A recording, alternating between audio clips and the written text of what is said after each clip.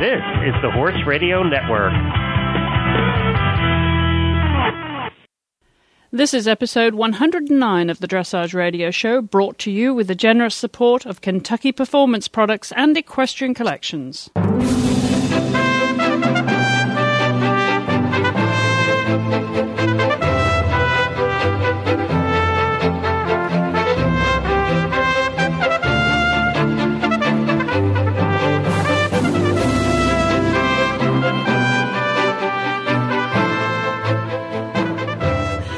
Chris Stafford back with you, and now it's the middle of June. We're going to get into a very summery mood this week with a new series on all three of my shows, Dressage, Eventing and Jumping, where I'll be inviting a guest to share with me their dream vacation. So we're going to start that off this week, but first of all, I want to remind you about Kentucky Performance Products.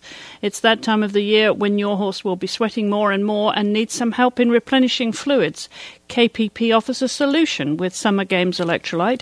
It's a solution that was created for horses that were competing in the Olympic Games, and the formulation is a combination of minerals similar to the levels typically lost in sweat. So Summer Games Electrolytes is very concentrated. It contains minimum sugar and supports normal hydration. Plus, it's palatable and easy to feed. So why not help your horse beat the heat this with Summer Games Electrolyte? To find out more about this product and all of the KPP products, visit kppusa.com or call 1-800-772-1988. And to learn more about horse nutrition, and you can interact with the KPP experts on their Facebook fan page. KPP is a participating retailer of the Horsewell Gives Back campaign too. So, our series of dream vacations, it offers my guests the chance to take 4 horses and 3 people with them, all of which can be either living or dead, since this is a dream, and also either 2 CDs and 1 book, or 1 book and 2 CDs. And at the end, I will tell them where I'm sending them. The idea behind this series is to give you the chance to get to know a more personal side to our guests that we don't usually hear when we talk about training and competitions. So I thought this would be a fun fantasy for them and entertain you too. And you will find that the content does sometimes stray from what you usually hear on the Horse Radio Network and is not in any way an opinion or policy of the network. So starting off this series of summer fun with us is a friend of the Dressage Radio Show who, though a US rider, is based in Germany and has often shared the co-host chair with us here, and that is Catherine Haddad. Catherine, what does a vacation mean to you? Well, I think I'm one of those lucky people in life, Chris, in that every day is a vacation for me. I get up in the morning and I do what I want to do. I walk to the stable with my dog. I ride some of the best horses I've ever been able to get my hands on. I train in the way that I like to. I go to horse shows on the weekend in fascinating places. So my life is basically a vacation. So if I'm actually going to travel to go somewhere to do something that is not part of my job, then I would do something different, I think. Well, on this dream vacation, you get to choose 4 horses that you can take with you, 3 people who you want to spend that vacation with, and you get to choose 2 CDs and 1 book, or that can be 1 CD and 2 books. So, okay. Start with the horses now. 4 horses that you would take on vacation. Okay. How long is this vacation going to be? It's going to be a week.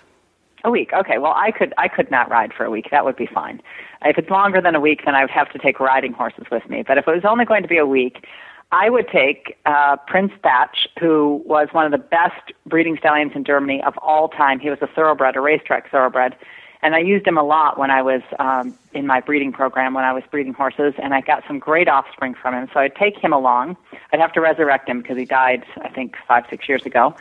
And I would take my 3 best brood mares, several of whom I had already crossed with Prince Thatch many years ago, and hope that in that 6 days they were all ready to get some things done, because I just turn them loose wherever you send us on vacation, and hope that they could do their breeding thing, and that I might be able to come home with a couple pregnant mares from Prince Thatch. So that's the horses I would take with me. Well, tell us why you've chosen him. Obviously, he's a renowned stallion. How did you know about him, and what do you know about his offspring? Well, he stood in the region here where I live, very near where I lived in Germany. He was in the Hanoverian stud book, and he was a fantastic producer of S horses, or FEI level trained horses. There are a lot of stallions who produce good offspring for materials and things like that. I can think of Veltmeyer and Sanderhips. They make fantastic materials horses. Prince Thatch made unremarkable 4- and 5-year-olds, but as those horses were trained, they were extremely easy to train, and they were very good in their balance. They had incredible ability to collect, very good in their minds, and you could train them very quickly to the FEI levels. And I think at the time that he died, and I could be wrong because this is a figure I don't really have in my head, I should have researched it, I think he had over 450 horses in his lifetime that he produced that competed at FEI levels. That means Prix St. George or above.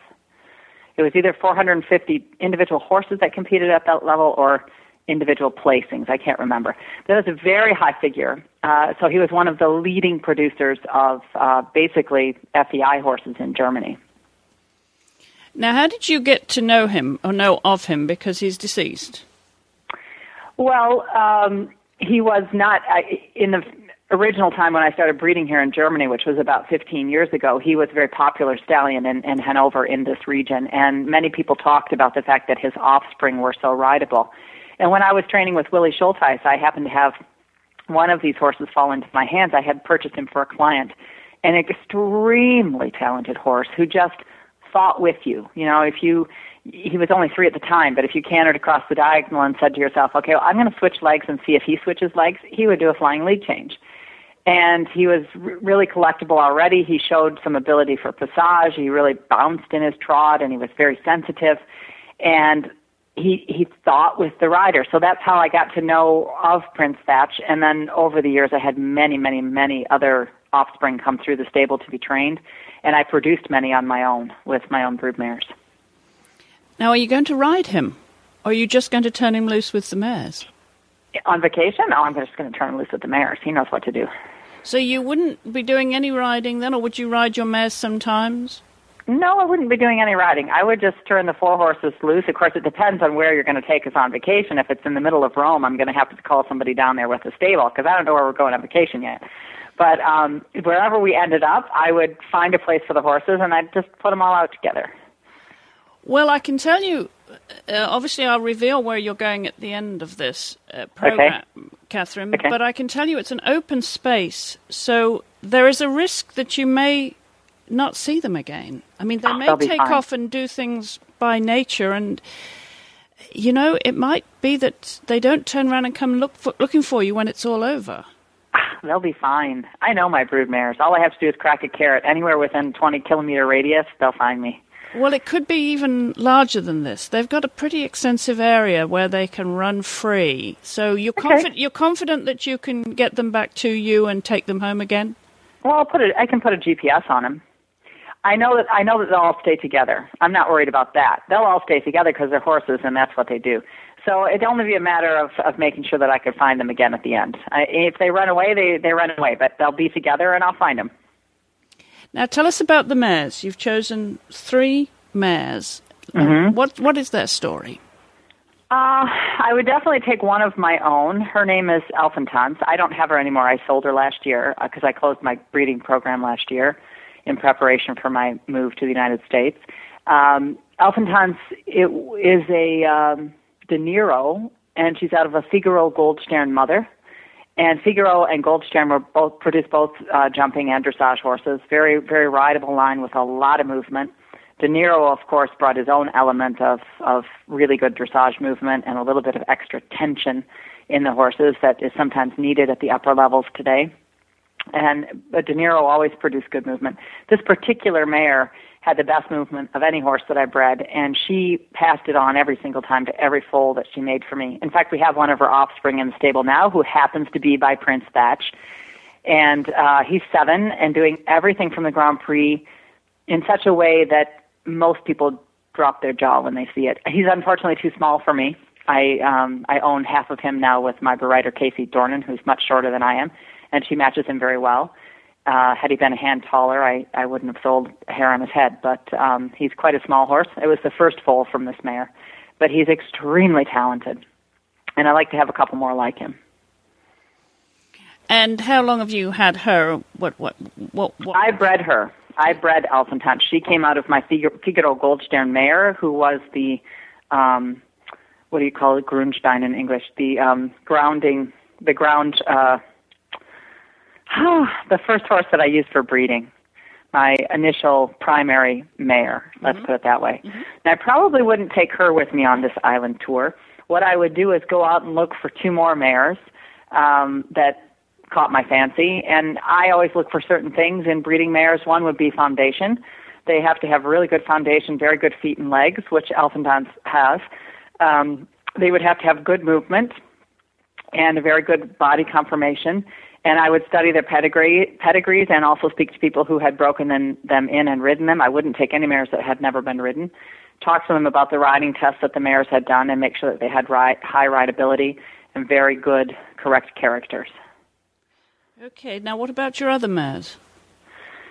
You mean the ones that I used to own, or the ones that you're going to take with you? Okay, well, I would find 2. I would go out in the neighborhood here, and in this area of Oldenburg and Hanover, and I would find 2 from bloodlines that I like that had all of those qualities, and then I would take Elfentanz with me as well. So I'd have to go find 2 more when I knew this vacation was going to happen. Okay, so you'd have to find 2 more, and you said that they would have to have been ridden. Yes. So they would have had a career and retired. Not necessarily a career, but at least a mare test. They would at least have to be tested in the mare testing when they were 3 or 4 years old. I'd have to see the results of their mare test. I'd have to look very closely at their conformation. If they had any offspring on the ground, I would check their offspring. I actually have 1 mare in the stable. Let's see, but I'm thinking about crossing with Prince Thatch. So there would be certain types of mares I would look for. Mares from the De Niro line, from the Donnerhall line, Ramiro's Bube line, mares that were a little bit heavier in their foundation, because Prince Thatch is a thoroughbred, so I'm going to get half thoroughbreds out of all these crosses. So I'd be looking for a slightly heavier mare. So when you breed these, you're hopefully going to come back from your vacation with 3 mares in foal. That's quite a profitable vacation, potentially. It would eventually be profitable if all 3 got pregnant, but you don't know that. 6 days is not, it'd be tough to, if you had a month, you could probably get it done with natural cover. But 6 days, you don't know if the mares will be ovulating or not. So you'd have to give me some kind of heads up so I could plan the ovulation thing. Okay. Well, that you would have. We'd give you fair warning, Catherine. Well, now let's talk about the 3 people that you would like to take on this vacation with you.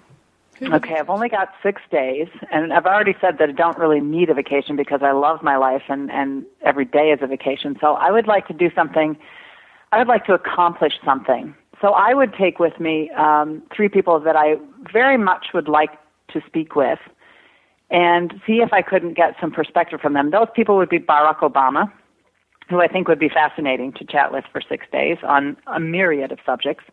I would take Yitzhak Rabin, who is no longer alive. He was a very well-known statesman from Israel and suffered, unfortunately, a tragic death.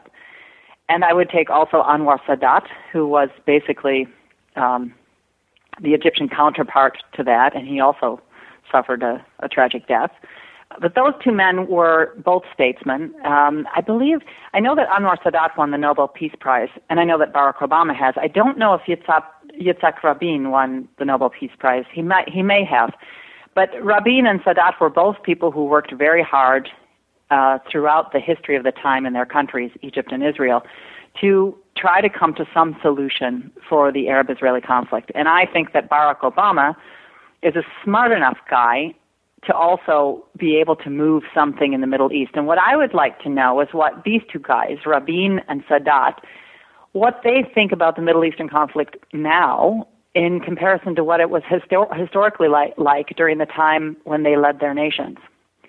And I'd like to be able to sit down and talk about it for 6 days and see if they could give Barack Obama an idea, something novel, something new, bring some new fresh air to the situation that would help this crisis eventually be resolved in the Middle East.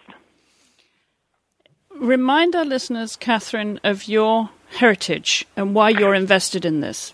Well, I'm Lebanese. I'm not necessarily personally invested in it because I've lived in America my whole life, but I do have a whole extensive family in Lebanon. And, of course, they live up close and personal with the Arab-Israeli conflict because Lebanon shares a border with Israel. I also happen to have a lot of very close Israeli friends. And I know people from both sides of the conflict. I know both sides of the story, which is why I would, if I had a few days and could actually change something in the world, I would like to sit down and talk with some people who would be capable of making those changes. And I do think that our president, as much as people criticize him at home, he has a very good reputation abroad. And I do think that he's one of the most articulate, intelligent, and schwungful. What is that word in English? He's one of the more ambitious presidents that we've had, and I think he's realistic. And I that's my impression of the man anyway. And I would hope that he would be someone who would, in fact, I know that he is open to a historical perspective on things and also thinking outside of the box when it comes to problem solving. And I think if you had a couple people, the problem with the Middle Eastern conflict is when you speak to contemporaries about the conflict, there's so much passion involved. There's so much hatred. I hate to say it, but there's so much hatred on both sides and so much distrust and so many black and white opinions that it's very difficult to sit both sides down at the same table and come to an agreement, which is why I would take two men from the past. And Anwar Sadat, he doesn't really represent the Palestinians because he is an Egyptian, but he was favorable toward the Palestinians and very much a man of peace. He wanted peace for his country and for that area of the Middle East. And I think if you took Anwar Sadat and Yitzhak Rabin, who was, in my opinion, one of the more astute Israeli statesmen throughout the history of the nation of Israel, I think that those two men, now being removed now many years from the conflict when they actually lived it, I think that those two men could sit back, look at the historical perspective, perhaps discuss it more openly than they ever did in their lifetimes, and offer some piece of advice to Barack Obama that might help the situation. And I realize I'm putting a lot of emphasis on the U.S. president, but let's face it, we are one of the most powerful factors in the Middle Eastern conflict. The United States is one of the more powerful factors. And we have a president right now who can lead and who is extremely articulate and perhaps could achieve something there. So you would put yourself in a position of, say, a peace negotiator, if you will, similar to Henry Kissinger. You would play that role. Would Henry Kissinger sitting on your shoulder be helpful to you at this, or do you have your own ideas of how you would carve this conversation out? And you know what, if I could take one more person with me, it would be Henry Kissinger, because I always had a great deal of respect for the way the man went about negotiating. His shuttle diplomacy, his willingness to speak to both sides and speak to them separately and come back and find a solution. And I was always a great admirer of Henry Kissinger, and I think he is still living today. He's an incredible wealth of information, and again, a person who understands the nuances of the Middle East, which that's hard to find. It's really hard to find people who understand not just both sides of the story, but all sides of the story and the nuances that are involved. So Henry Kissinger would be a great person to have there. But I think as a negotiator, I'm not even skilled as a negotiator. I think that Barack Obama is perhaps more skilled than I am in that respect. I would probably just sit there and maybe ask a few pointed questions here and there. I'm not sure that I would so much guide the situation as I would listen to it. It would be fascinating for me. What would you hope to be your takeaway then from this vacation, having had the opportunity to spend a week with these three key statesmen? I think it would be first things first. It would just be an absolute thrill to have that kind of intellectual stimulation, the sort of conversation that you would be a part of in that group of people. And secondly, I would hope that for my homeland, from the area of the world that my family comes from and still lives in, there would be some measure of progress. I would hope that for the Palestinian people there would be some measure of progress, and for the for the Israeli people, that there would be some assurance of peace.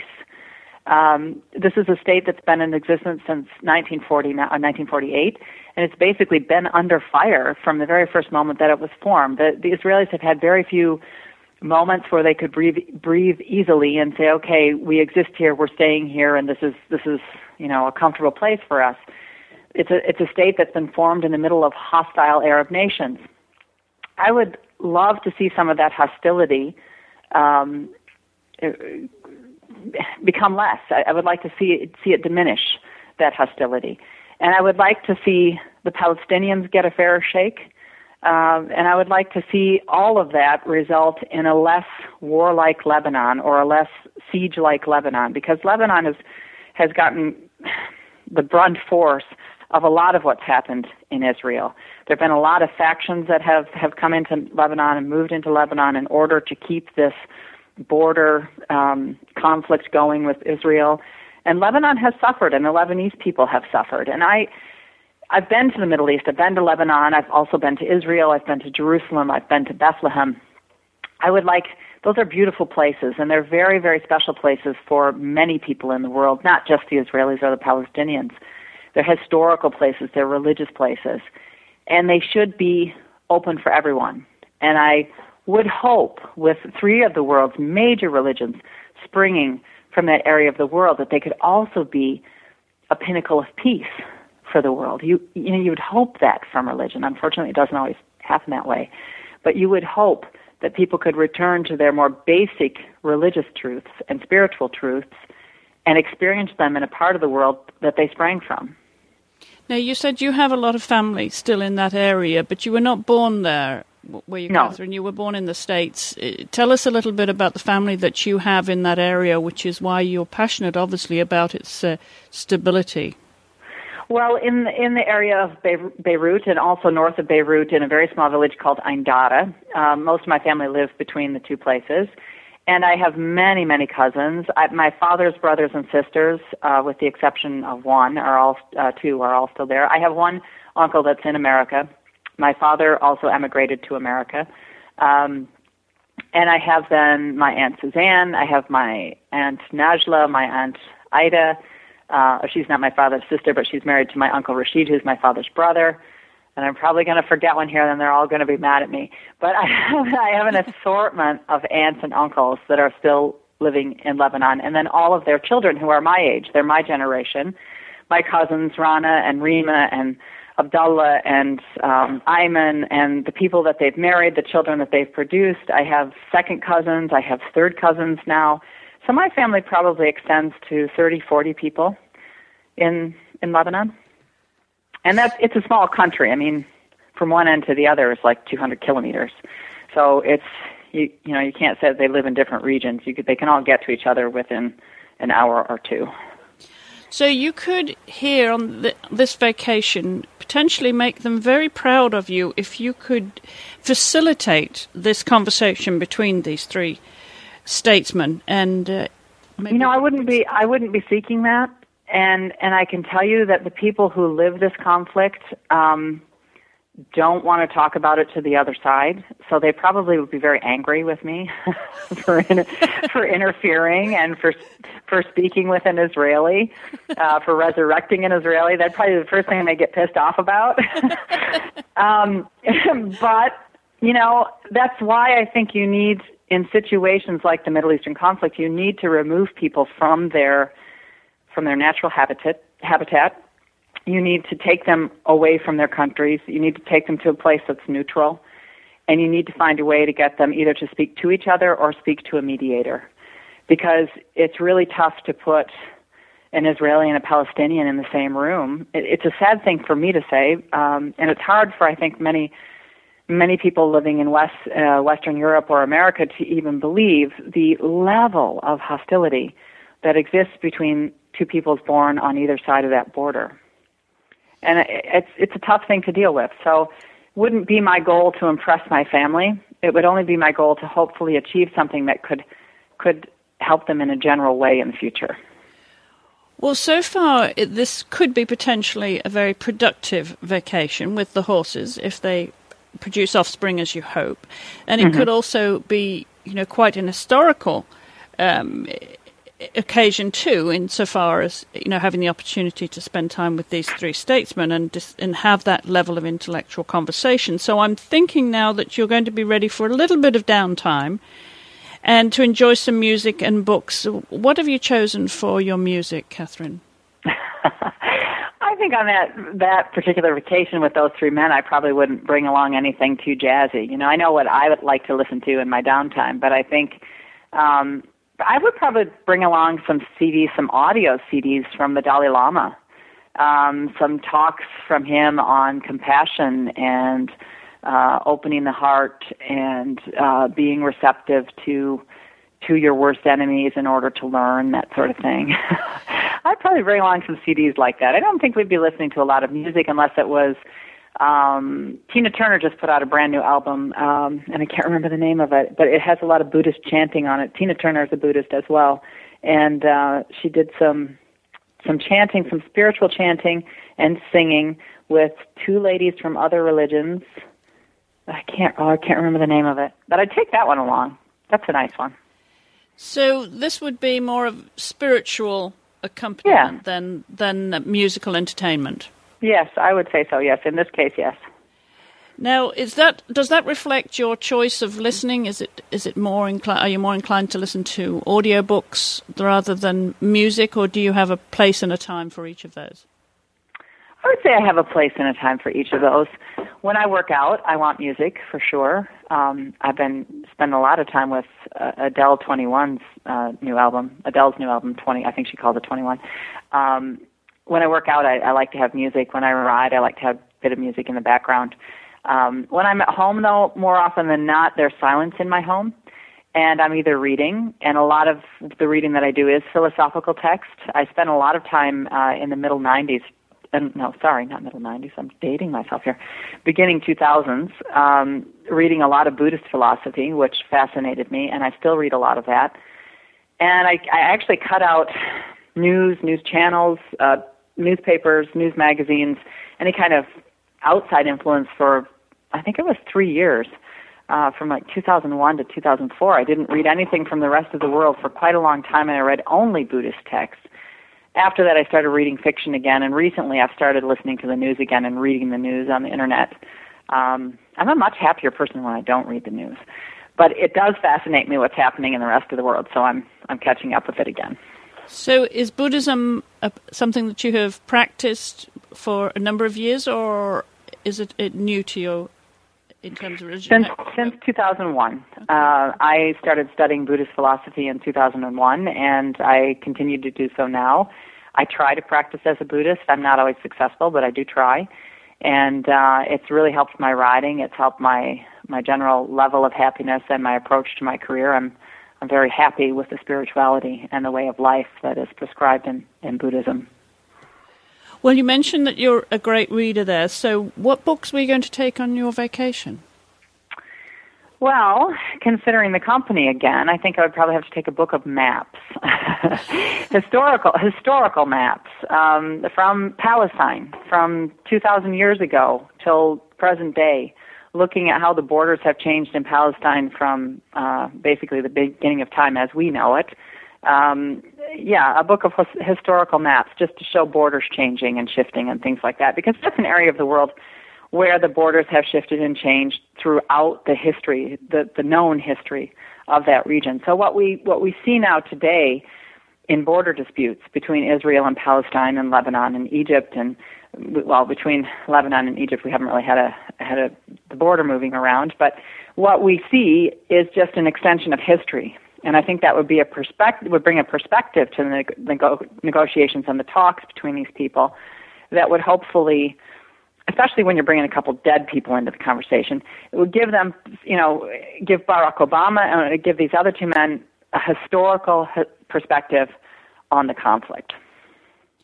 But would that mean that you wouldn't take anything to read? You wouldn't have anything on your nightstand? How are you going to relax at the end of the day after these conversations? Well, I should hope that you'd be so exhausted that you just fall asleep. I mean, that kind of intellectual stimulation can really exhaust a person. And if you've only got 6 days to work on this, it's a complicated process. Plus, we'd have to be doing a lot of writing, a lot of note-taking. We'd have to be coming up with ideas, really brainstorming, writing stuff down. I don't think any one of us is going to have time for leisure reading. Well, it sounds like a fascinating choice of company, both with the horses and with the breeding plan, and of course with the people that you're going to take. Your company there for 7 days. Well, now I get to tell you where you're going to go, and you'll be fascinating. Yes. Now we're going to put this in context. I'm sending you on a New Zealand beach ride. Oh, okay, all right. So you'll get to explore the South Pacific. As I said, you're going to have extensive beaches and, acres and acres of open land, which is why I was a little bit concerned letting the horses loose that you would be able to round them up at the end of this. I'll be fine. They're on an island. Are we going to be on the North Island or the South Island? You're going to be on the North Island on the East Coast. Okay. That's actually an ideal setting for my negotiations, for these talks that I would like to have with these three men. Well, I think it would be very peaceful. You'll be able to walk along the beach for hours on end, too. Mm-hmm. So would that mean that you'd be tempted to do anything else whilst you're on the beach? Or would you now, the idea of being in New Zealand and the fabulous riding there, you still wouldn't be tempted to go for a ride? No. I would turn Prince Thatch loose with his three mares, and they'd have to find a nice grassy patch somewhere off the beach. And they'd just have to huddle together and do their thing when they could. New Zealand is not that, it's not exactly wilderness. I'm sure I could find a nice farm to put them on. And on the edge of the beach, I'm sure we could set up a couple nice tables with beach umbrellas and sip sangria, sit on the beach, and talk about the Middle Eastern conflict. Have you been to New Zealand before? I have, indeed. So you're familiar with the cuisine and the climate, so that won't be much of an adjustment to you. What else would you like to do on that beach? Talk. I've only got 6 days. Yes, 6 nights. And, 7 days, 6 nights. Yitzhak Rabin and Anwar Sadat are not necessarily attractive men, if you know what I mean. So I'm not going to get any crazy ideas. So, no, I want to talk to these guys. I want to sit down. I want to brainstorm for 6 whole days. It might be that we all end up going for a swim at some point or another. I know that Barack Obama likes to hit the surf occasionally. And he also likes to work out, so maybe he'll do some running on the beach. He can do whatever he wants to do as long as we get like 12 hours a day out of him. 12 hours a day, okay. Yeah, the other 12 hours he's free. All right. Well, I'm going to ask you, of course, why in this vacation you haven't chosen your new husband than one would expect. And I know some of our listeners know that you got married, and they're going to wonder, why isn't she taking her husband on vacation? Well, because every day that I'm with him is like a vacation. It's the same reason that I wouldn't take my best horses with me. I enjoy those things every single day. I wouldn't take my husband with me, well, only because you only gave me 3 people to take along. And if I'm gonna negotiate a Middle Eastern peace, then I need someone from the Arab side, I need someone from the Israeli side, and I need the President of the United States. So there's no room for my husband. Now, if you said I could take 4 people, he would be the first one I would choose, actually. He's the best guy to have along because, first of all, he can take care of the horses. He's a veterinarian. So if anything goes wrong there, he can help them out. Second, he sings and plays guitar, so you don't need to bring any music CDs because he can provide the musical entertainment for you. He's a great cook. He can fish, and he can fix stuff. So if you get stuck on like a deserted island, he can, whittle huts out of twigs and things.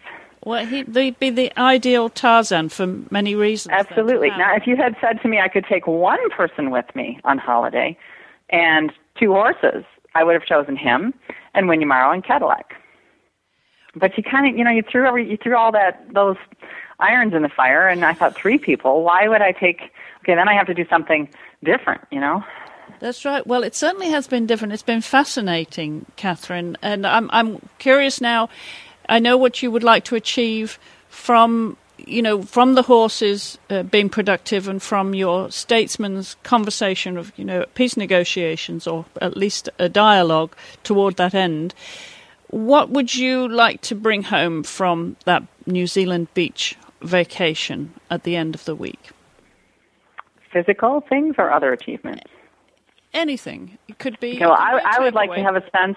I'd like to have a sense of long-term possibilities.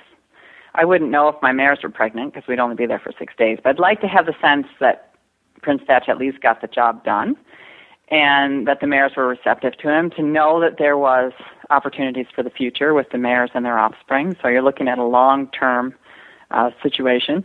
And then I'd also like to walk away from my conversations with those three men, first being richer with knowledge, because this whole situation has always fascinated me. The history of the Middle Eastern conflict has fascinated me.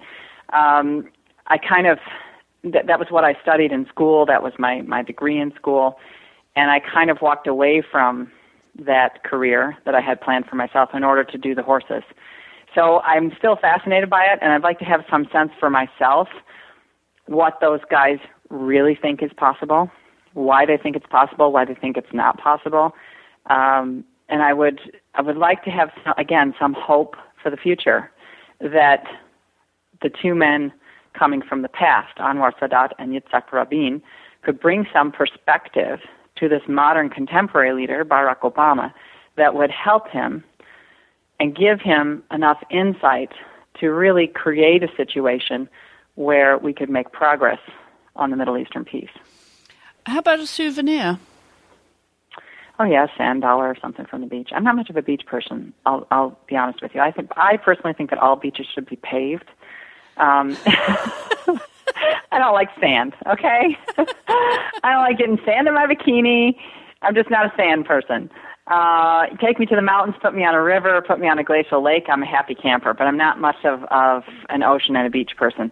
Although, if you did happen to have a fly rod on hand, I would either go into the shallows, depending on what the ocean was like on the beach, and I would do some fly fishing there, or I'd traipse off in the evenings after negotiations were finished, and I would fly fish up in the hills above the coast. Well, we could certainly provide you with that and the opportunity to go up into those mountains and get away from the sand for a while. Catherine Haddad, thank you very much for sharing that with us, and enjoy your dream vacation.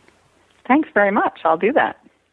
And during the course of the summer, I'll be inviting more guests here on the show and sending them off around the world on a different dream vacation. So tune in for more of that as the summer unfolds, both here on the Dressage Radio Show and on the Jumping Radio Show and Eventing Radio Show. Well, before we come to our Words of Wisdom segment here, I want to remind you about our sponsors, Equestrian Collections, because they offer a rewards program where you can earn points for you and the riding organisation of your choice. And that's their way of rewarding its valued customers and supporting the equestrian community. For every $1 you spend at Equestrian Collections, you will earn 1 point. And each time you accumulate 500 points, you'll receive a $25 reward certificate, redeemable, of course, at equestriancollections.com.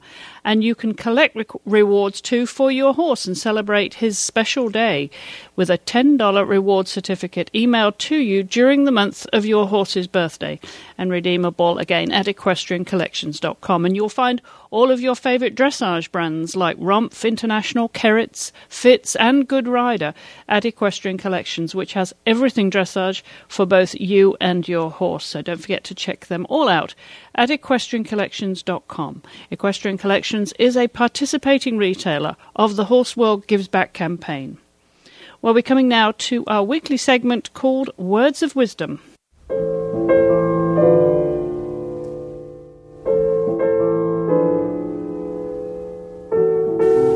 True lightness is the end result of the development of all the elements of the scales of training: rhythm, suppleness, contact, impulsion, straightness and collection. Only when the horse is working through the body, Durchlässigkeit, with the energy coming from the hind quarters through a supple and swinging back into an elastic and accepting contact with the bit, can the pushing power of the hind legs be transformed by the influence of the half-hold into carrying power that manifests itself into a state of lightness both within the footfalls and the carriage of the horse. This extract is taken from Dressage Dreams 10 by Stephen Clark and published by Lewis Harding Limited in 2009.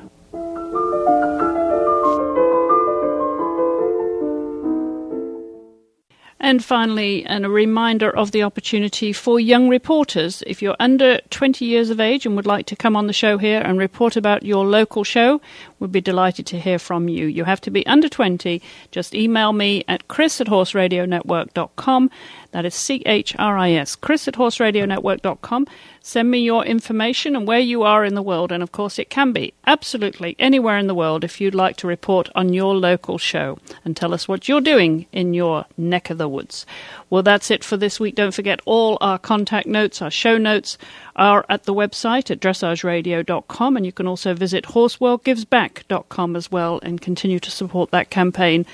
As I say, all our connections, all the offers that we have with Audible, with Amazon and Hallway Feeds, they're all on our show notes, dressageradio.com. The Facebook fan page, of course, Dressage Radio. When you go onto Facebook, check us out there and leave your comments and suggestions on there too.